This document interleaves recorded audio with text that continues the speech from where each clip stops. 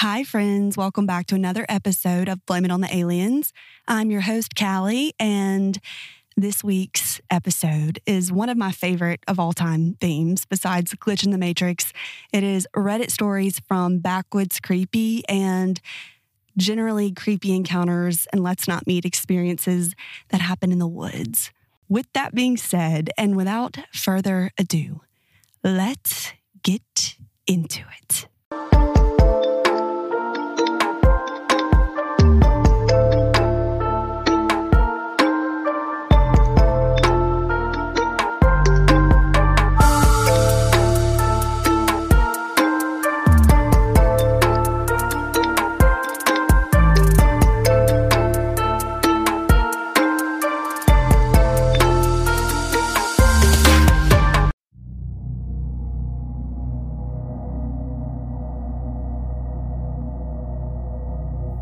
So this happened about 6 years ago. It's a story I've told many times and will continue to tell because honestly, it was probably the closest I've ever been to getting killed.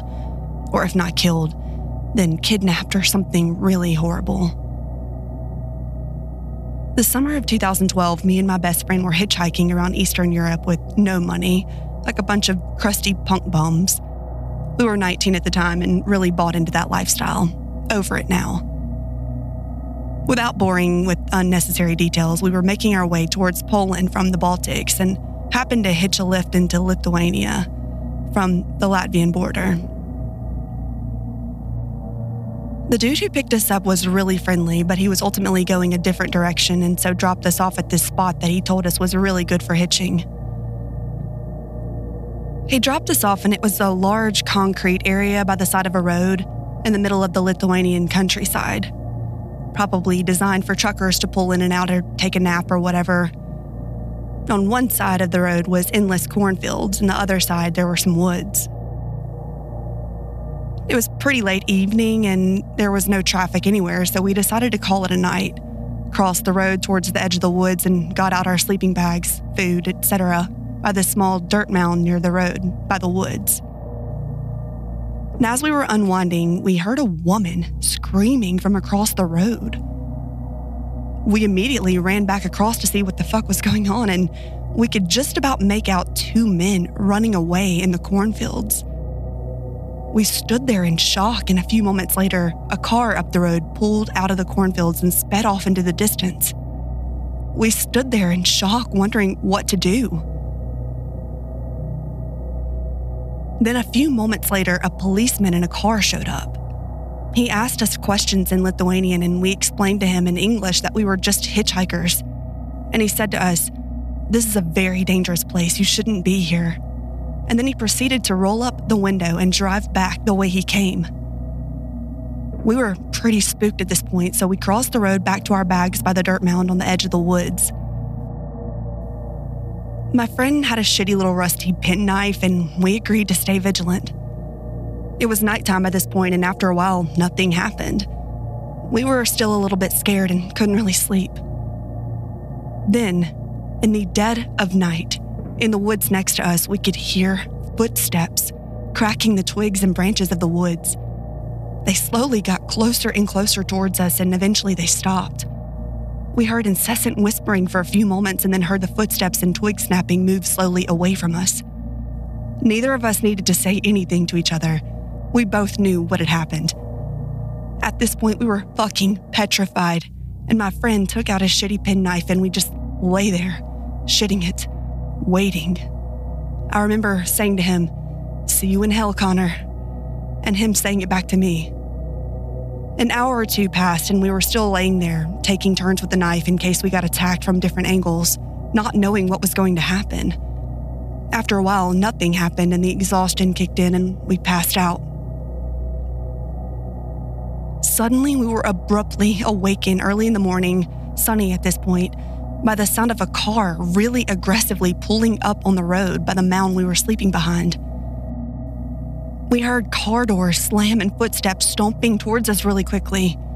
As we were laying down and behind a mound, we couldn't see them, but we could just feel they were inches away from us. I'll never forget the fear that I felt at that moment. My whole body froze and I simply thought, this is it. stopped, and we heard a really angry argument in Lithuanian between two men. It stopped after what felt like an eternity, but in reality, it was probably 30 to 60 seconds. They stomped back to the car and drove off. I almost vomited with relief. We immediately got up, packed our bags, and started walking as far as fucking possible from that area and started hitchhiking. We're not sure what we were privy to that night. We don't think it was rape, or else there would have been more screams. We think it was probably murder. The perpetrators were watching us from the woods, whispering. They were seconds away from either killing us or kidnapping us the next morning. This happened 6 years ago, and it's still so surreal thinking that this happened and that we got away unscathed. For all we know, we could have been a pile of bones in some unknown Lithuanian forest. Twisted Lithuanian rednecks. Let's never, ever meet. I'd also like to add as well, before all of this happened, there was a weird precursor. We were on a Latvian-Lithuanian border in a small village sitting on a wall. Before walking to that wall, we walked past a police car with what looked like two very heavily asleep police officers, almost dead even, and some random guys shouting at them through the window. We thought it was strange and sat down on the wall when we watched the event from a distance before proceeding to roll some cigarettes. We both looked up again about 20 seconds later, and they had all just vanished. There was no sight of them anywhere, and it was this long stretch of road both ways. We both thought it was weird as fuck, and we hitched a lift from that wall, and it was a talking point right up until our calamity happened a few hours later. It kind of set the tone for the night. I know it's an irrelevant detail overall, but I felt I should mention it because even though we weren't spooked, we were weirded out, I guess in a harmless way, right up until shit got real.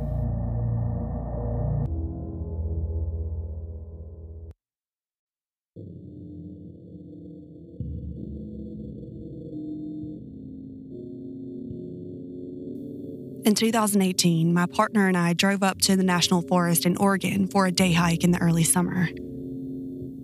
The area was somewhat remote, but nothing too isolated. Hiking is huge in the Pacific Northwest, so there are plenty of people on these trails at any given time, especially during peak season. Because of this, we chose a less popular trail in the hopes of getting some alone time. It was an approximately 6-mile out and back, moderate difficult hike with the waterfall at the end. It followed a river and didn't intersect with any other trails. Simple enough, right? We were both experienced hikers in good physical condition, so we had no reason to think we needed anything but day packs with a couple of liters of water and sandwiches. Getting back before dark should have been a piece of cake. We set out sometime after noon. At first, we took it slow and meandered around the riverbank for a few minutes. I found a cool animal bone and we mused over what it might be. It was clearly a vertebra from a large mammal, so we guessed it was probably a deer bone. Because I'm a little morbid and like collecting things of that nature, I put it in my pack. That might not have anything to do with what happened next, but I feel that I should mention it since it was out of the ordinary. The hike to the waterfall was beautiful. We passed a few other people on the way back to the trailhead, but for the most part, we had the place to ourselves. We stopped a few times to look at wildlife or take photos of flowers. I was tracking our progress on my Fitbit, so I always knew how many miles we'd traveled and how much time we had before sunset. We reached the waterfall at about 3.2 miles, which matched what the map had said. I paused my watch and we settled on a large boulder to rest and eat our lunch. Another young couple was there with their dog, and we said hello and then minded our own business. Here's where everything went wrong. As we packed up our stuff and prepared to leave, my partner, Michael, slipped off the boulder and twisted his ankle badly. The other couple heard his surprised scream as he splashed into the water, so they rushed over to help. The three of us hauled him back to dry land and assessed the injury. None of us were doctors, but we thought it was a sprain. The swelling had already begun, and Michael said the pain was serious. He could barely stand. Upon realizing this, the male half of the couple started backing away and seemed anxious to leave. I asked him if he could go get help, but he didn't respond. Neither did his wife. They both just turned around and started booking it up the trail with the dog trotting behind them. I called out to them in frustration, but they didn't look back. Needless to say, we didn't have cell phone service that deep in the woods, so we couldn't contact anyone else. We had to hike back. "It'll be okay," I said to Michael. "It's only 3 miles. You can do this." We shifted the water bottles and our modest amount of gear into my pack so he wouldn't have to carry anything and made decent progress. I was still tracking the hike on my Fitbit. After about 2 miles, Michael ran out of steam and we rested again. I told him to lean on me to take the weight off of his injured ankle. Even though I'm a head shorter than him, it seemed to help. "We're almost there," I said, "just 1 more mile." Despite the setback, we were in pretty high spirits. The sun was still up and the woods were still beautiful. We made light of our predicament. Michael joked that he can't do anything without getting hurt or breaking something, and I comforted him. We both thought the ordeal was nearly over. Eventually, I realized that we'd been walking longer than expected. I assumed it only felt that way because we were moving at a slower pace, but when I checked my watch and saw that we'd gone farther than a mile, I started to worry. We were at 6.6 miles total. That meant the walk back to the trailhead was longer than the walk to the waterfall. And that couldn't be right, but I figured I'd made a mistake at some point. Maybe I hadn't started the tracker until we'd already traveled a ways at the beginning. Regardless, the parking lot had to be around the next curve in the trail. But it wasn't. We went another half a mile or so before stopping to assess the situation. Over 7 miles, and we still weren't back. What the hell? I checked the map of our hike on the Fitbit app and saw that there weren't any gaps. It was a straight line from beginning to end, with the line doubled back on itself, indicating that we were on the same route. But where was the trailhead? We talked it over and concluded that it had been a glitch. Michael was adamant that we hadn't passed the trailhead and we couldn't have taken a wrong turn because there were no other trails. Plus, the scenery was all familiar. We saw things we remembered passing on our way to the waterfall. It was definitely the same trail, and well-maintained too. A big, wide dirt track that followed the river and didn't veer off into the undergrowth. Losing the trail was impossible. At that point, we started to feel demoralized. But what could we do except keep going? Our phone still didn't have service. Michael was in a lot of pain and struggled to put weight on his sprained ankle. It was twice the size of his other ankle. He was sweating. I was sweating. The whole thing started to feel like a nightmare. When we went another mile and still didn't reach the trailhead, we panicked. Night falls quickly in the forest and we had little daylight left. We were almost out of water, had no rain gear or other food, and the only flashlights were the ones on our phones. Of course, we cursed ourselves for not bringing more supplies, but we were only supposed to be out there for a few hours. It was just a short day hike. We had no idea how it could have gone so wrong. Out of desperation, I yelled for help. We'd seen no people since that strange couple had abandoned us near the waterfall, but I was sure that we had to be close to the parking lot. That didn't mean there was anyone there, but we were both so freaked out. I was willing to make a fool of myself if it meant rescue. To our dismay, nobody answered. We were alone. In an attempt to get a grip, we reasoned that maybe we really had passed the trailhead we started at. Maybe we were so focused on keeping Michael off of his bad foot that we'd simply missed it and were hiking toward the next trailhead. We were pretty sure that wasn't the case, but it was the only explanation that made sense. We were definitely still on the same trail, and though we couldn't be certain, it seemed like the landscape had changed. We no longer recognized any of the landmarks except the river, and that seemed to support our theory that we'd gone too far. We knew we weren't walking in circles. That wasn't possible. Should we turn back? We mulled that over for a few minutes. If we were wrong, backtracking would guarantee spending the night in the woods. Michael couldn't deal with that ankle forever. We decided to press onward. I'm not crazy, right? I asked. That initial hike was only 3 miles. We went 3 miles to the waterfall. Yeah, Michael agreed. The entire hike was supposed to be a little over 6 miles out and back. We walked a lot further than that. We should have gotten back a long time ago. I don't understand what's happening. When night fell, we picked up the pace. Michael stopped leaning on me and limping down the trail as fast as he could. He later said adrenaline dulled the pain of his injury and gave him motivation to continue. That part of Oregon is mountain lion country, and I'd just read about a lion attack a few weeks prior to our hike. Being caught out there in the dark was the absolute last thing we wanted, but there was nothing we could do about it. We were scared. Michael shined his phone light on the path ahead to make sure we didn't lose our footing, and I shined mine at the trees, scanning for cat eyes. I was crying. Fitbit said we'd hiked 9 total miles.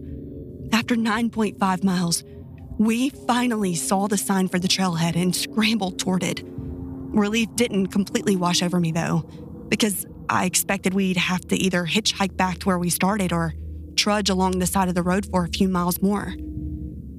There was simply no way this could be the trailhead. It was 3 miles past where it should have been. As we climbed the short set of steps back to the parking lot, sweaty, thirsty, exhausted, and completely unnerved, I hoped to see a car. My prayers were answered, but it was my car.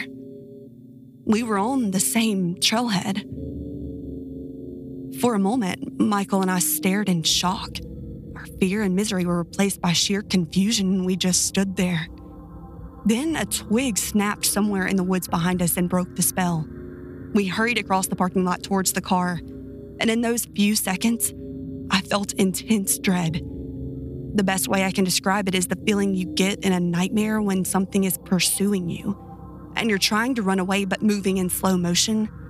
Like your legs just won't cooperate and you know the thing chasing you is going to catch up. This is the only time in my life I've ever felt that way outside of a dream. We managed to pile into the vehicle and peel out of the lot. I was shaking. Michael was rambling about time distortion and dehydration and how we must have lost our bearings somehow. We got out of the national forest and onto the highway, and it was a while before we encountered any other cars. I didn't fully relax until we made it back to civilization. Neither of us can figure out exactly what we experienced. Michael was on crutches for months following that incident, and his ankle has never been the same. I still have the bone I found, but I keep it in a box because it gives me bad vibes. When we go hiking these days, we stick to the crowded trails. Whatever happened that day, we do not want it to ever happen again.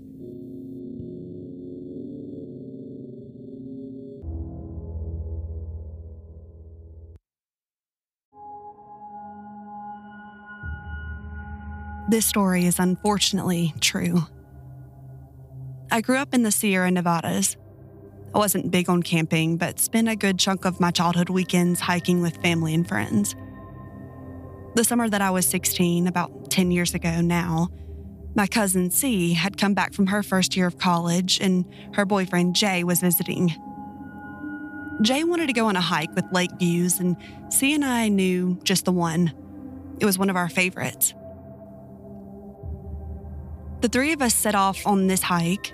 The trail isn't the easiest to find, but it's really popular with locals because of the view and general lack of tourists. We saw a couple of other hikers, some with dogs.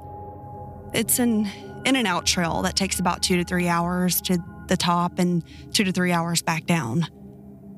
There are some smaller trails that branch off. We make it to the top in good time and enjoy our lunches overlooking the lake. After about an hour, we hear a scream in the distance, specifically a mountain lion scream. And if you've ever heard of a mountain lion scream, it's really unnerving. It sounds a bit like a very loud, terrified woman screaming. This is not good, because when a mountain lion screams, it's part of a mating ritual. That means there are multiple mountain lions, and close. The bears in the Sierras are softies, but the mountain lions will attack you. They'll attack your pets. They've even been known to attack bikers. Jay was really freaked out. C and I were wary, but it wasn't the first time we'd heard mountain lions, and we'd both seen them before. There was also an incident where, as kids, we laid out some expensive steak in my backyard in hopes of luring a mountain lion to take pictures of it. It did not work, and my mother was very unhappy about the steaks. So C and I told Jay that we need to pack it up and get back down the mountain. About 40 minutes into the hike back, Jay realized that he forgot his phone at the lookout in his rush to leave. Of course. We decided that C and Jay would hike back up to retrieve his phone, and I would stay there on the trail to warn any other potential hikers that there are lions in the area. This is obviously not ideal for any of us, but seemed like the best choice at the time. I found a nice rock to sit on by the trail and was going through the pictures we took. C and Jay had been gone for about 50 minutes when I heard the scream again. And it's hard to tell, but I think it's closer than before.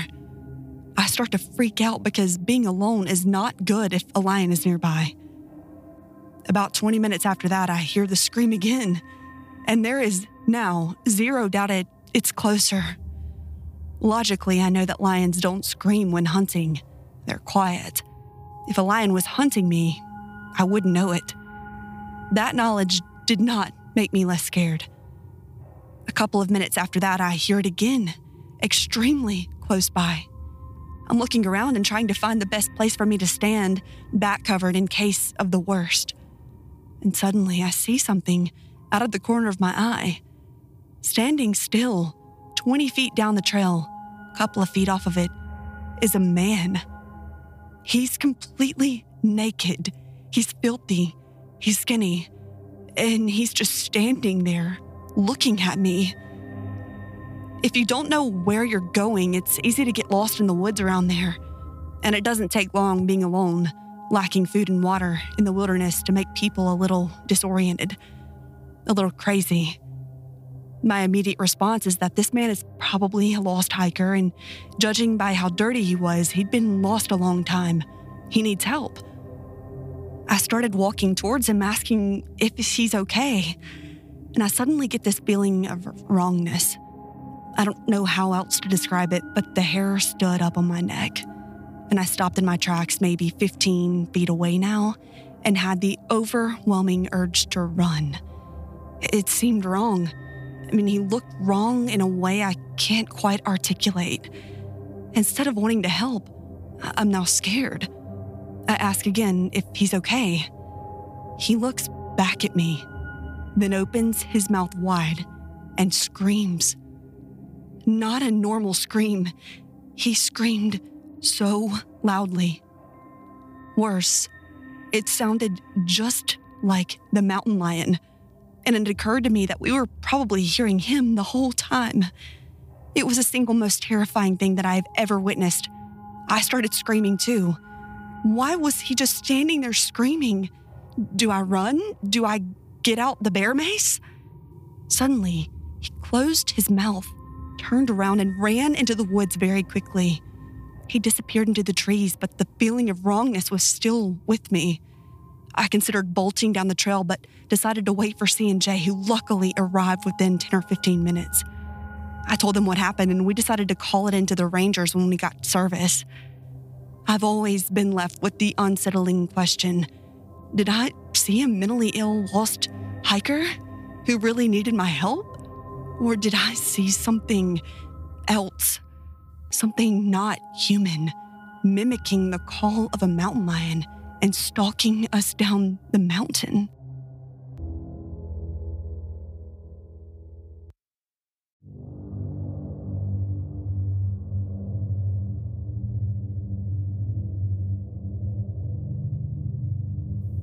In the summer of 2012, I took a job as an expedition canoe guide on the Boundary Waters in northern Minnesota, Quetico, southern Ontario. These are a massive wilderness area of lakes and land.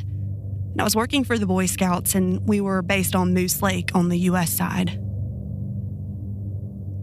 My job was to facilitate a fun and safe multi-day trip, anywhere from 7 to 12 days out. Most of that summer was typical, but one expedition in particular still haunts me as a result of what happened to us over the course of a few days. Here is the account in full.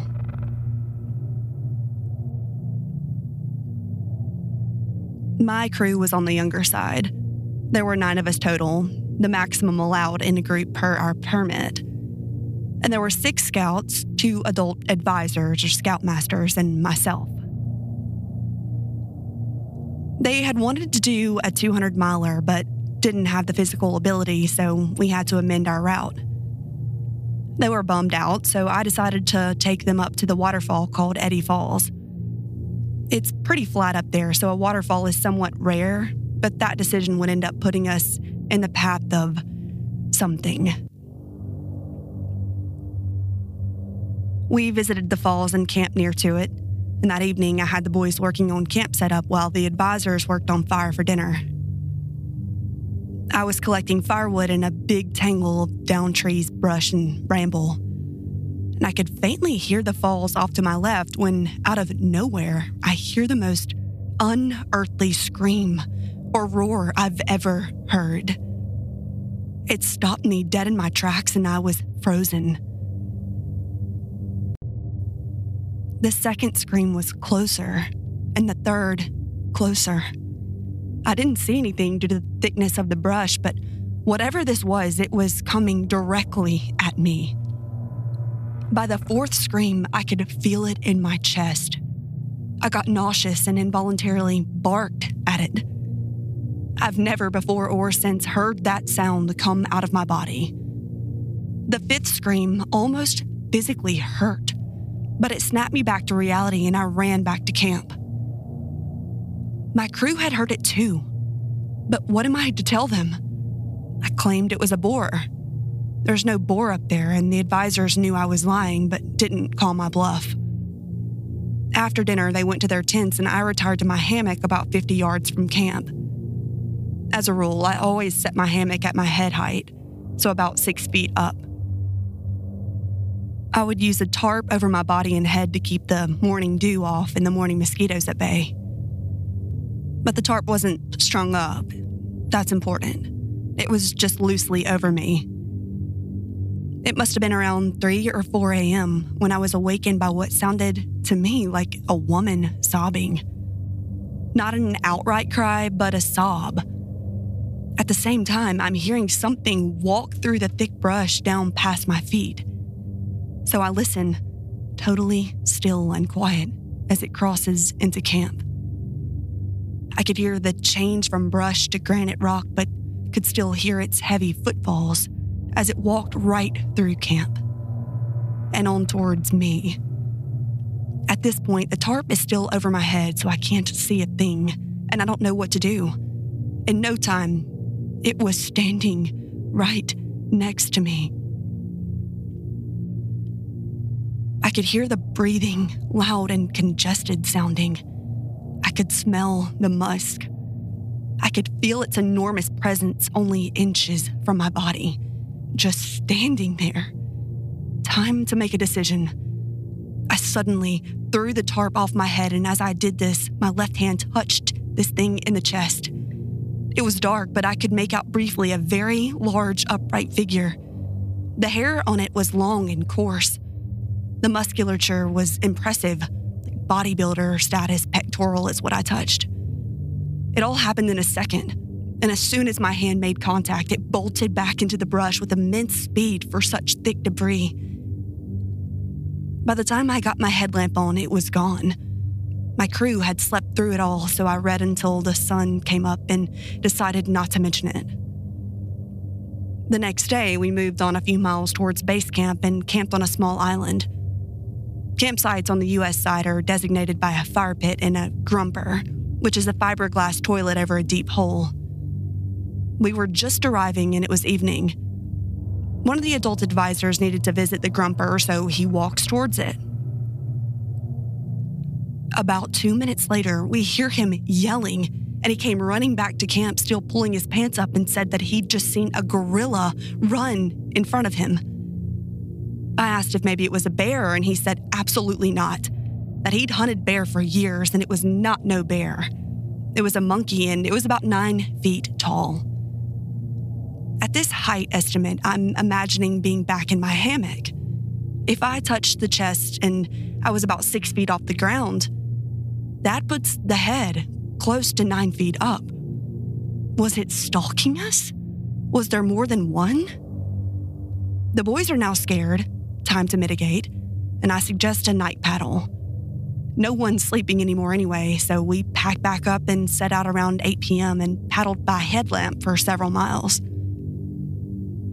My plan was to get back onto Moose Lake and camp very near to base so we could be the first crew off the water the following day. Moose Lake is connected to Newfoundland Lake by a small pinch and a channel of water that's not very deep or wide. There's dark woods on both sides, and we were right in the middle of the pinch when a rock the size of a baseball came flying out of the woods on the right side and narrowly missed the boat of the canoe I was steering. There's no cliff here. This thing was forcefully thrown at us from the tree line. At this, we paddled like hell. We paddled to the center of Moose Lake, tied all 3 canoes together, and we just sat out there all night. With the sunrise, we paddled to base camp and ended our expedition. They did not want to talk about what happened, and I was okay with that. They left for Oklahoma the next day. After they left, I went to work a shift in the canoe yard helping crews offload. My buddy Justin got back that day from a trip in the same area we'd been in, Bear Loop, and I was helping him put a boat on the rack, and I noticed he had a distinct look, almost like a 1,000-yard stare. I asked him how his trip went, and he said it was all good until they hit Knife Lake, Newfoundland Lake. He said they were being messed with for 2 nights on Knife and then had a rock thrown at them in the newfound pinch. Sure enough, for a solid 2 weeks after that, crews kept coming back from that area with very similar stories. One night, there was a crowd of us guides in the staff lodge swapping trail stories, and these encounters came up one after another. Screams, rocks, sightings of apes. Then, back from the corner of the room, I hear a chuckle. It's one of the old veteran guides who'd been there for over a decade. All he said was, "It's about time somebody else seen one." I asked how long he'd known they were there. He said he's been encountering them for 10 years. Then he said, "They talked to me." This shocked me. "Like a language?" I asked. "No, they communicate telepathically. The less you acknowledge them, the less they'll bother you. But they can read you, and they like it when you're afraid. It's like a game to them." What happened out there is still a big question in my mind. I've always been open to the idea of Sasquatch. Their existence was never a huge stretch for me. But what really sticks with me is the way that veteran guide spoke of their intelligence and parapsychological abilities, that they can read human emotion as clear as pages in a book, that they know our species better than we know ourselves.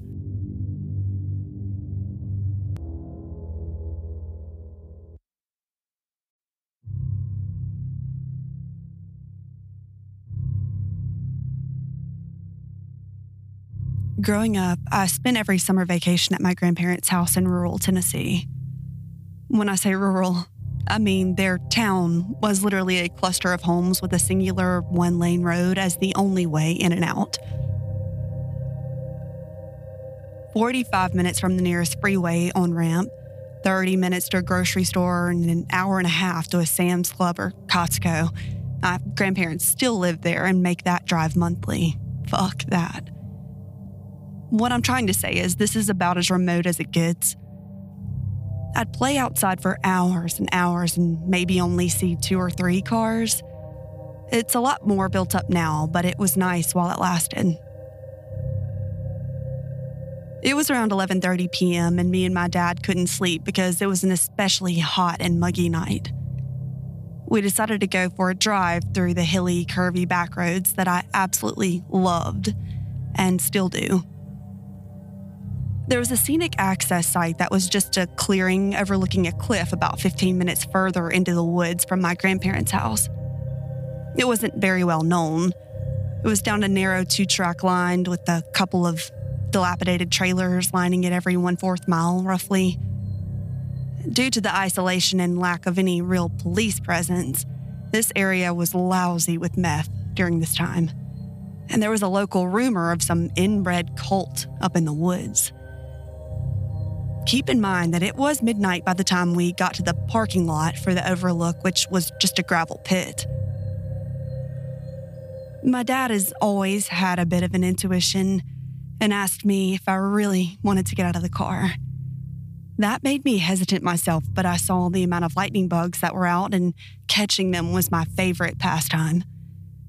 Armed with a flashlight and an old Tupperware container with some holes drilled in it, we set off down the path to the cliff. We immediately heard noises in the woods. Heavy footsteps. Way too heavy for a deer. And there wasn't really a bear presence in this area. The woods were unusually quiet besides that. We both thought we saw someone hide behind a tree out of the corner of our eyes, and I didn't realize he saw it too until we brought it up in the car, and vice versa.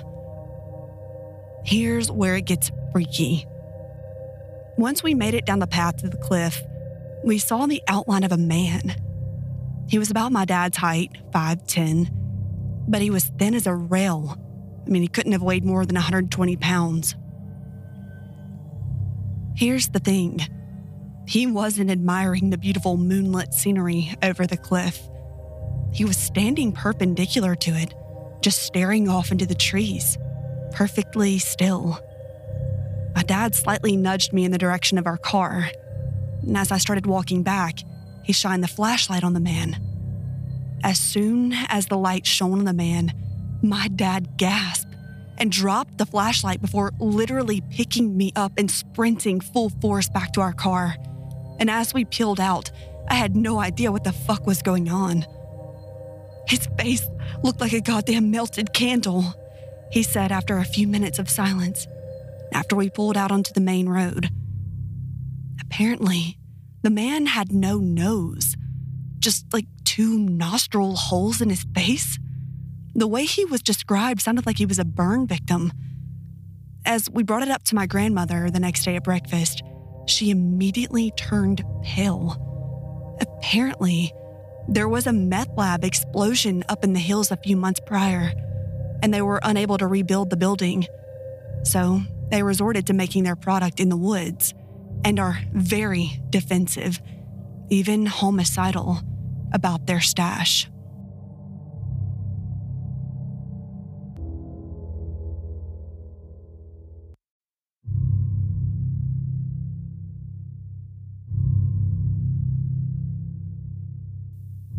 I live in a thickly wooded area with dense undergrowth in Washington state.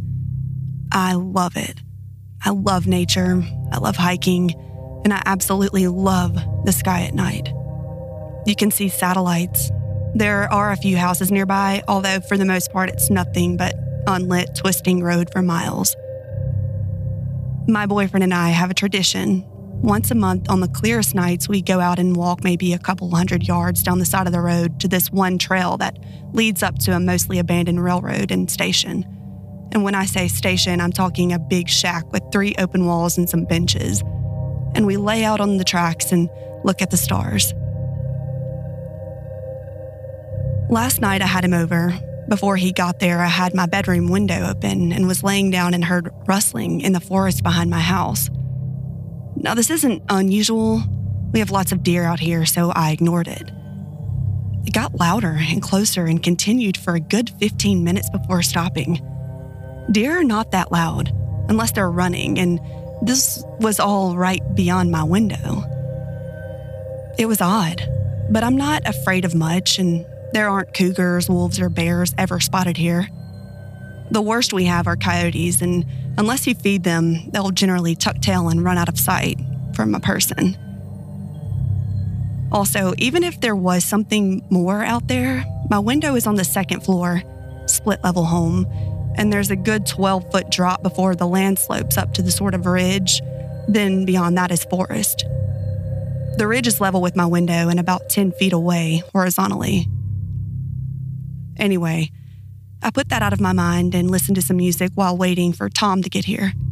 His friend dropped him off and we went out, but because of my current condition, we only went to the clearing near the end of my gravel drive. He said he heard some major rustling on the walk up, but probably just animals.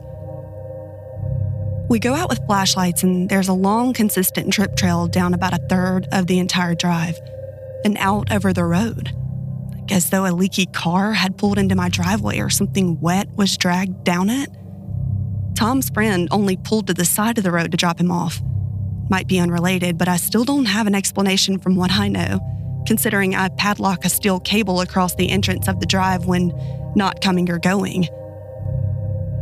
The same rustling in the trees on the same side of the driveway as the house started up almost as soon as we got to the end of the drive. Just the wind, right? Animals? Totally. Footsteps. Fucking heavy thumping footfalls from the other side of the road. Bipedal. Human. Entirely different direction of the other sounds. We both shine our lights across toward it and see a person disappear into the brush. Tom yells at him something like, "If you come near us, I'll fucking kill you." And we very quickly decide we are going indoors. We start back towards the house and another fucking person sprints out from behind my house then across the drive, all of the 20 feet in front of us. He went in the direction of a creek that divides my property from the neighbors. Now, keep in mind, it is now past midnight and we are beyond freaked out. We went inside and locked every door and window and wake up my roommate, actual owner of the house, and he called into the nearest police station and reported a suspicious person or people trespassing on my property at night. I have yet to hear any follow-up on that. One thing is for sure, I am not going out after dark unless absolutely necessary.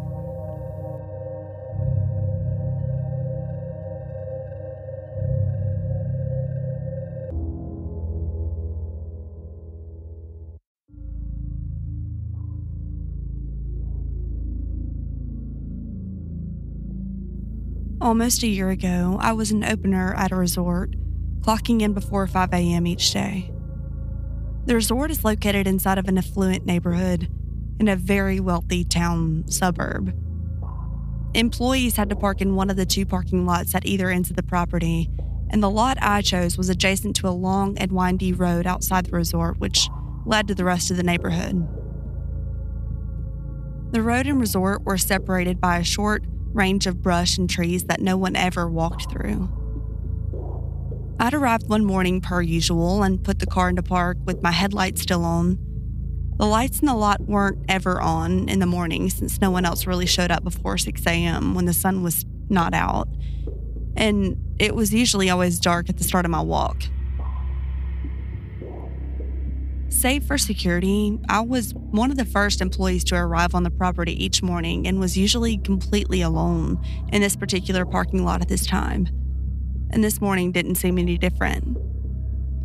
I had my hand literally at my keys, my brain in the process to turn my car off, and I noticed a young girl, maybe like 14 or 15 years old, coming scampering. Her body language was the exact definition, run with quick light steps, especially through fear or excitement, through the span of trees that separates the resort from the outside road. She was directly in front of my car, and my headlights illuminated a clear view of her in the pitch black. She looked like she was in high school, had long blonde hair, and was wearing a jacket with pajamas, maybe. Like she just walked out of a house. One thing about her that bothered me was that she wouldn't stop laughing and smiling. I couldn't hear her laughing from outside the car, but she was visually giggling at something I wasn't aware of or couldn't see. and it was so unnatural. She occasionally glanced behind her as if someone else were there waiting away from my headlights. She then waved at me like it were a normal gesture at this time and then immediately ran to my passenger side door. This all happened in a matter of seconds, and I wasn't really sure what was even happening besides my anxiety spiking. I know I simultaneously yanked the aux from my phone to shut whatever song had been playing off while grabbing for the lock button. I remember feeling panic for never remembering if it's up or down to lock when the girl began pulling violently and incessantly on the door handle on the passenger side. I realized because I didn't turn my car off, it had stayed locked. She began pounding on the window, and I was screaming at the top of my lungs for her to leave before pressing on my horn. I could see her laughing outside like this were some type of game, as if I were a silly friend not letting her in on a joke. After a few seconds, she stopped the pounding and trying to opening my car door.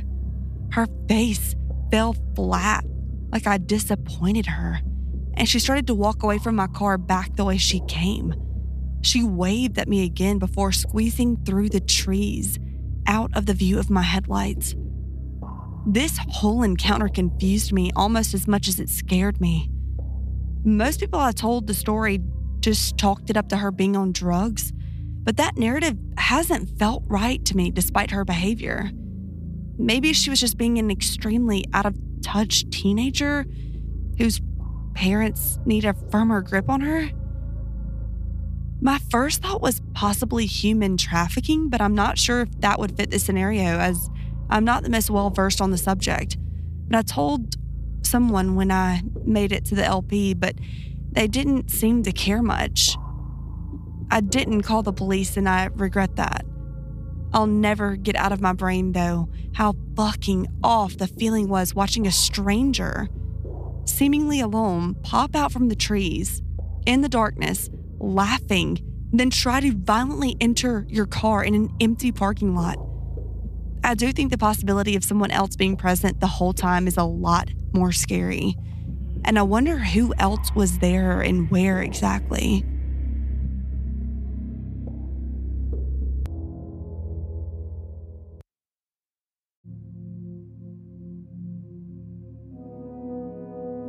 A group of friends and myself rented a place on the lake just for a fun-filled drunken weekend.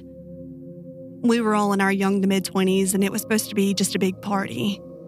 And for the most part, that's what it was. The Friday night and Saturday morning, we pretty much went all out, having a blast on the water and just doing fun, stupid stuff. Well, naturally, when Saturday afternoon rolled around, we were all so dead from going all out that we decided it would just be a night of no drinking, maybe a little weed smoking by some of us, and just kind of having a chill evening and night. That's what it was, relaxed. So 9 p.m. rolls around and about 8 of us were inside the house and 5 outside. The house was a 2-story with a 2nd-story deck back porch, and it was surrounded by the woods, and then down through the woods you would then hit the lake.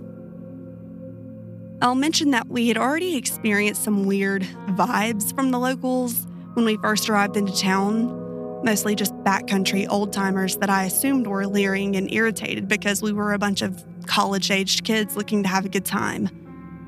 But the town and the lake were large, so it's not like anyone knew where we were staying. Anyways, 3 of my friends were on the upstairs back porch, and my other friend and I were downstairs outside just talking on a little old table near the woods. I mean, it was otherwise just a really nice night. My friend and I were just getting lost in conversation, and all of a sudden, there was this weird feeling that encompassed us. Like an unnerving physical experience that came from the woods behind us. It was so strong we both kind of quieted down, and then out of nowhere, this loud chanting abruptly came from the woods. I have no idea how far away it was because of the way the lake is set up. I'm pretty sure the voices carried up through the forest. It sounded like a cult chanting away, and all of the voices were male. I mean, they were loud and perfectly in sync. I think we were frozen for all of about 20 seconds before I couldn't contain myself and darted towards the house with her following me. I don't know how to explain the feeling that came with that chanting, but it was almost evil. Like just something so powerfully uninviting. I was shaking by the time we got up to the second story and ran out on the balcony with the other 3 friends. And one of them, my brother. By the time we got up there, the chanting was gone, and naturally I asked, "Did you guys hear that?" In the most shaky, freaked out voice. They all had heard it, and not seconds later, the chanting began again. So the 5 of us are out there peering into the forest, listening to this chanting that would sometimes sound far away and then sound relatively close. All male voices in the weirdest language, or I don't even know what it was. Sounded like a strange, extreme church. Then followed the chanting, a loud bang like someone hit a huge metal object sounded, and then the worst part came. A man wailing, like in extreme pain wailing. All of my hair was up. It was the freakiest experience ever. My brother and I were staring at each other in a mixture of scared excitement and horror. The wailing stopped, and then it was back to the chanting, which eventually died out. I was so freaked out, I wanted to call the cops because whoever screamed had been in a lot of pain. That, mixed with the weird chanting, just made me immediately think of some terrible sacrifice going on. One friend tried to say it had been some drunk guys just messing around, singing and being weird, but no way was that coming from some drunk guys. They were perfectly in sync. Then the bang and the wail of pain, and then all that weird tension and energy was just gone. Nope. I didn't call the cops, and I wish I would have. Honestly, the forest was so large, and since the lake house was up looking down at the woods and lake, it could have been coming from anywhere. It probably wasn't in our close proximity, but it was close enough to hear all of that perfectly. We went in and got some others, but by the time they came out, the chanting had stopped. Someone wanted to go explore and find out where it had been coming from, but obviously that was a stupid idea. After that, I was so ready to go home, I can't explain the relief of driving away from there the next morning. Even now, it gives me the worst feeling. Whatever that was, it felt so wrong and evil. I will never forget that moment, and I can only imagine it was some weird cult stuff.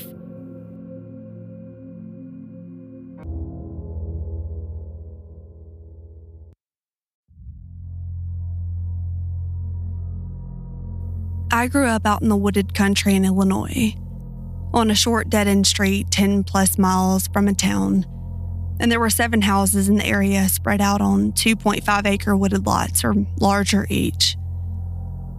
There were no large wild animals. There aren't bears or similarly large animals in the region, and people didn't meander there or show up lost. Actually, lost folks and large animals wandering around never happened in the 20 years that I lived there. So please keep that in mind. When I was a young girl in my early teens, I had a good guy friend a few years older than me who lived next door, Terry.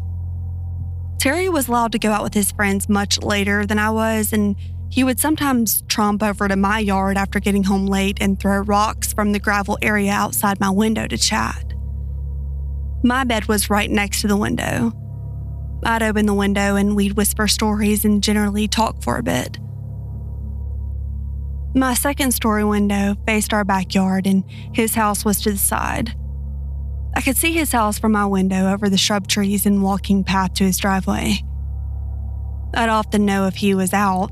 The light was on over the side door entrance, or already home, but the light was off. One time during the summer when my window was open, I heard a car in his driveway dropping him off. I was probably 14 years old, and it was around midnight. I heard Terry get out of the car and was talking with his friends. Soon his friends pulled away, and I softly called out as loud as I could without my parents waking, asking Terry to stop by for a chat.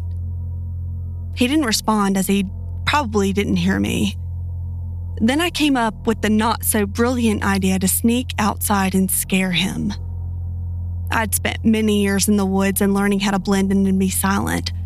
As kids, we'd often sneak around and scare each other.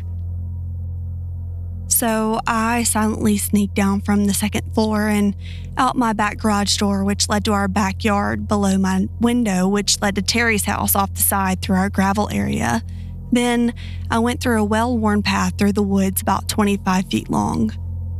My parents had put in a gravel pit around the back of the house, probably because nothing much grew due to the shade of the oak trees. There were 14-inch oak rounds set out as uneven stepping path in the gravel, and if you stepped off the rounds, the crunch of the gravel or rocks would give you away. I picked my way expertly and silently across the log rounds facing Terry's house. My eyes got accustomed to the dark and I didn't see him. Also at that time, I heard the door of his house close and the light going off, signaling he went in, likely to bed. I waited a bit as I thought I saw something move in the woods between our house, but not on the path we'd always use. If you didn't use the path, there were wild rose and raspberry plants that had thorns and were painful to walk through if you weren't careful. So I thought it was odd that he'd be in the woods, but maybe he wanted to scare me like I was plotting to do to him.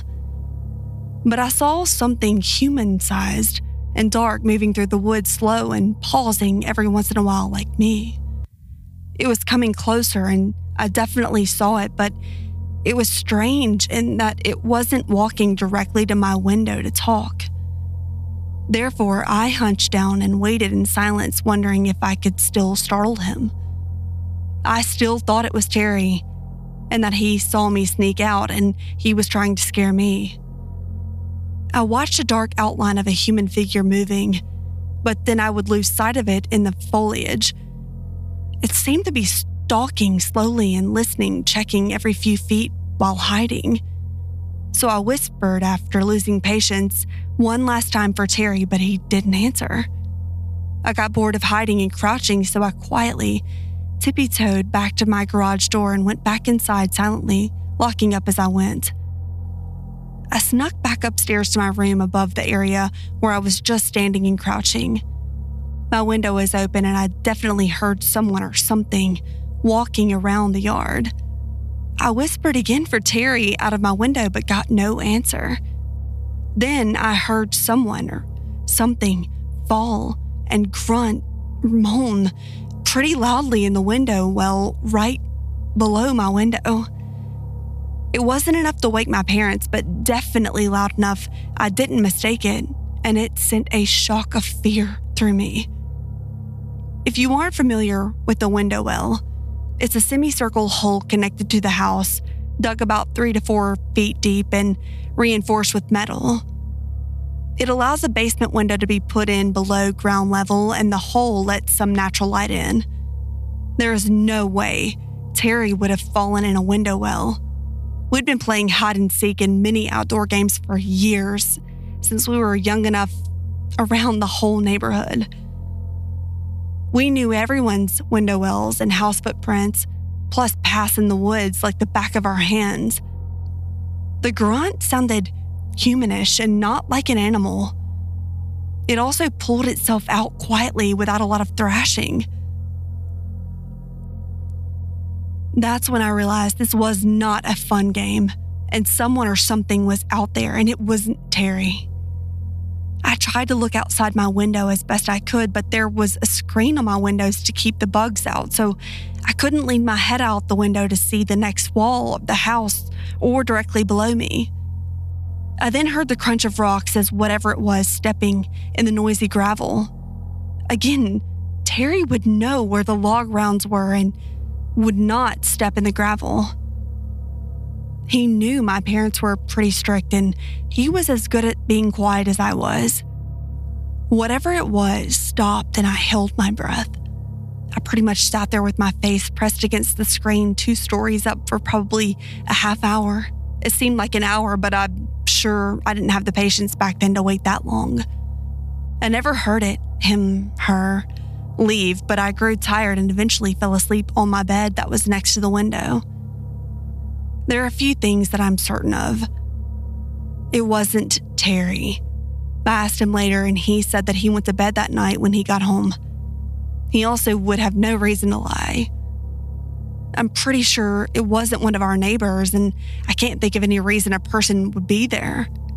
We had few neighbors, and only 2 other houses out of the 7 had kids. Again, these 7 houses were spread out in 2.5 plus acres per home. There weren't any big animals in the area. As wooded as the whole area was, we only had some deer, but they were hunted and didn't come close to homes. Plus, our dogs scared them away. Stranger in the woods. Let's not ever meet.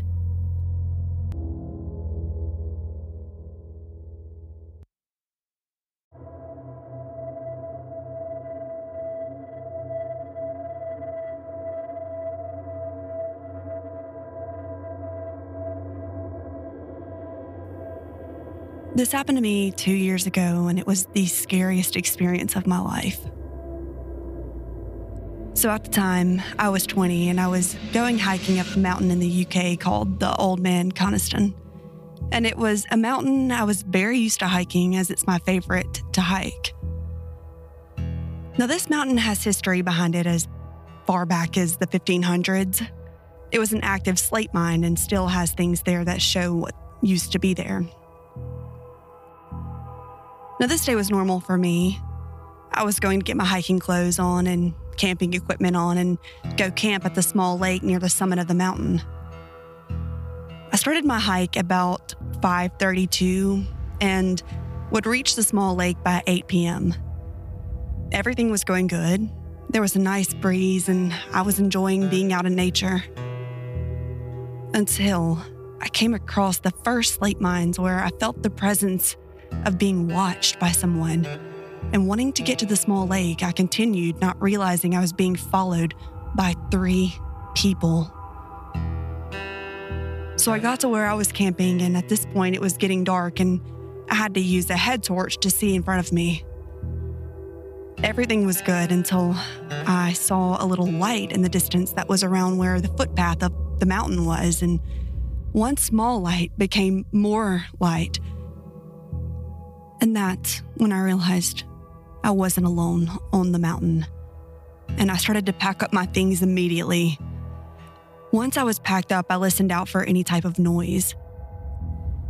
Then, out of nowhere, a torch came in my direction, but the person shining it in my direction didn't see me. And then I heard something which made me realize how much trouble I was in. One of the people, who I would describe as a male in his mid-30s, said, "Find him and make sure you kill him." Hearing that made me physically sick, but I focused myself and slowly started to move around and get away. And just when I thought I was in the clear, I hear footsteps coming in my direction. That's when I decided to run and hope I find my way down. Luckily, I got down the mountain and got myself to safety, but looking back on it, I realized I was in more danger than I imagined at the time.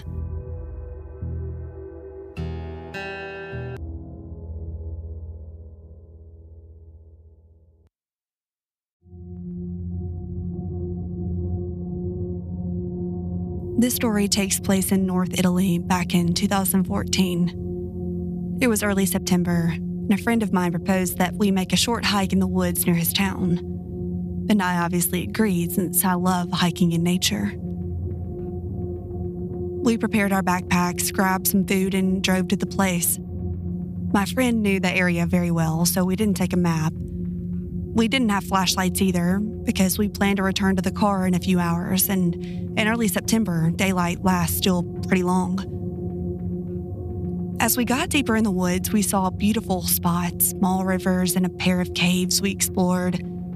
They're pretty small and had only one chamber. We had lunch and proceeded to follow a trail in a deeply wooded area. After around half an hour, we were at that point about 50 minutes away from the car, since we stopped so many times to snap photos and explore areas. We arrived to a pretty large clearance. And here comes the scary part. In that clearance, there were a bunch of people, normally dressed.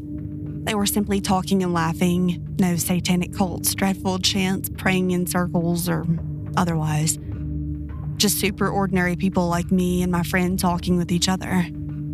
They obviously saw us too, since the clearance had no trees or rocks to cover the view, and we couldn't avoid that, since the trail, after a deep curve, immediately ends into the clearance, proceeding to the other side of it. We said, approaching them, since they were in the middle of the track, "Hey there, what's up?" They didn't answer back and started to stare at us without saying a single word. This obviously launched a huge red flag. We stopped too, and I looked to my mate. He looked back at me concerned too, and we said again, "Hey." No answers. I started feeling uneasy, so we decided to return back to the car. But soon after, we realized that they were starting to follow us. As we noticed it, we yelled, "Why are you following us? Did we do something wrong?" Yeah, we were young and dumb, and in those kinds of situations, is often run immediately the fuck out of there if people act this way. No answer. Obviously, we proceeded to walk faster and tried to get out of the trail. Another pretty dumb choice, but again, my friend knew the area well. But they were always around, like approximately 15 meters of distance. We started to panic, so we looked up to each other and agreed to get out of there quickly. As soon as we began running, we heard that they started to run too. This obviously made us freak out, and we made our best to put more distance between us and them. Another thing that made me panic was the fact that we were, as said, around 40 minutes away from the car at that point, in a very isolated area, so I thought that we were obviously hopeless. At a certain point, we were about half the way back when we started to notice that they weren't behind us anymore. We thought that maybe, and luckily we managed to make them lose our track. The area, as said, is heavily wooded and has plenty of slopes, so that's easy to get lost if you're not used to it. Plus, we took an off-trail way that my friend knew. We hid behind a thick bush and tried to listen. Silence. Not footsteps nor voices. And keep in mind that even when they were following us, they didn't say a single word. So, we took our breath and managed to return to the car, trying our best to be as silent as possible. We jumped in the car and raced the fuck out of there. But it doesn't end here. As we left the woods on the main road, we saw, coming from a secondary road, another car behind us. They were following us again, and they've surely never lost our tracks while we were returning to the car. We are sure that they were the same people, since one, they were basically tailgating us, and two, the area is very rarely visited, and there were absolutely zero cars except for my friend's one, and three, the car had no plates. We drove to my friend's town, avoiding to go to his house, taking every country road, and every turn we made, they did as well. As we reached the town's ingress, they made a U-turn and returned back to the woods direction. We were fucking terrified, and we immediately called the police and informed the people that were in the small town square as they approached us, since me and my friend were basically crying as we got out of the car to check the area out, but no evidence of activity came up in the following hours. They never ever showed up anymore in the following days, but we became paranoid for some weeks to even get out from our houses. And this is why I've taken a long break from hiking for about 4 years. I have no idea who they were and why in the fuck they acted like this, but that experience gave me PTSD. It has been terrifying.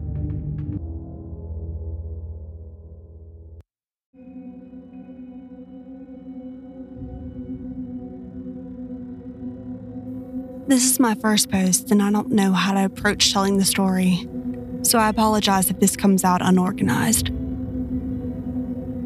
I've been going to therapy for about a month now, and in receiving therapy, I've been revisiting past experiences and finally leaving them to rest. One of the memories is from when I was about 8. I was living in a rural area, my house facing a cemetery with more graves than the inhabitants of the town that I lived in. It was a quiet, peaceful place, a place of serene silence. About 9 or 10 blocks from the north side of the cemetery is a secluded creek, which leads to the forest area. I had 2 very close friends. Sarah was my age and Daniel 2 years older than us. Daniel had 2 cousins, one of which was old enough to drive. One slow, hot Saturday afternoon, Danny's cousin suggested we go out, get ice cream, and drive up to the lake. We all got in the pickup truck, and Danny and his younger cousin riding in the bed, Sarah and I in the back seat. We passed into a small store, picking up ice cream, bottled water, and fruits. Ice cream in hand, windows rolled down, and classic rock from the radio had us hyped up for a swim. In the excitement, we made a wrong turn and found ourselves at a lesser-used path of the creek. The older cousin didn't feel like driving more, so we decided to take our things and wade our feet in the creek. We got out, and immediately I began to get this sinking, strange feeling. I could feel my hair stand up on end, slight discomfort washing over me, and we began to walk the path, and Danny chasing Sarah under the threat of getting a bug on her. I shook the feeling off, instead enjoying the crisp air and the sound of running water. After a good 7-minute walk, we reached a large rock where we settled our things and stepped into the creek. We splashed around, collected rocks that shone brilliantly under the water, oblivious to the world. I decided to walk up the rock because I had begun to crave watermelon, and I sat down and it hit me. The uncomfortable wave washed over me, an intense feeling that I could only describe as vulnerable. It was as if I was completely naked, being stripped from all form of innocence and safety. I could feel eyes on my back. So I decided to turn around, fear-stricken. At first, I couldn't see anything. I couldn't tell why I had felt so paranoid. After looking for a while, I saw something shiny reflect light. It was brief and small, but I thought that maybe it was a littered bottle or a piece of trash. I could hear Dan calling for me to come back down, and I rushed my way down and joined the group. I told the older cousin that I spotted something weird, but that I was too scared to go check it out. He told me to ignore it. It was probably just trash. But even with that, I still felt like something was wrong. We climbed back up to the rock, hydrating and eating between chats and giggles. The older cousin had his back to the creek, where he had a clear view of the same area I looked into. I had nearly forgotten all about my feeling when he stopped. His smile was gone, face pale. Placing his bottle down, he immediately got up and began to shout, "Who's there?" We all turned to look and saw someone shoot out of the weeds. It looked to be a man, and he ran with something in his hand. He started saying that the man looked like he was taking pictures of us with one hand. All the blood drained from my head, the fear that I hadn't spotted the man first washing over me. How long had he been there, and had he been following us since we started walking in? We packed up and left, trying to forget the uncomfortable experience. It wasn't until 2 weeks after that where the town was buzzing over finding a dead body in the creek. We were friendly with the caretaker of the cemetery, which was a cemetery chosen for the burial of the dead body after he was identified. He told all of us that the victim was a teenager who was killed and dumped at the creek a week ago, leaving a disfigured, half-bloated, rotting mess. The murderer was a creepy middle-aged man who lived closer to the forest area. His cabin-like house was searched and they found toys, collected missing children's clippings from newspapers, and hundreds of pictures of families, which focused on kids and teenagers that hung out there after school. Sometimes I shudder at the thought that it was very possible that that was the same guy who was at the creek, and that it could have been us. Creepy creek guy.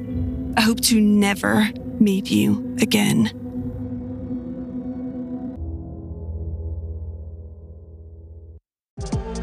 Thank you guys so much for listening to this week's episode of Blame It on the Aliens. This is your reminder, if you like the show, to follow, hit the notification bell, subscribe, leave a 5-star review, and make a comment in the review to support my show. If you have a friend of the genre, definitely share the show with them. If you haven't already followed me on social media, I'm on Instagram at Blame It on the Aliens Podcast is my username. You can DM me any comments about the show, any stories you like, and share any of your own personal stories. You can also send in any personal stories you have to the email blameitonthealiens1@gmail.com, or you can click the link in the description to send in a voice memo. And I will be back next week with more creepy content.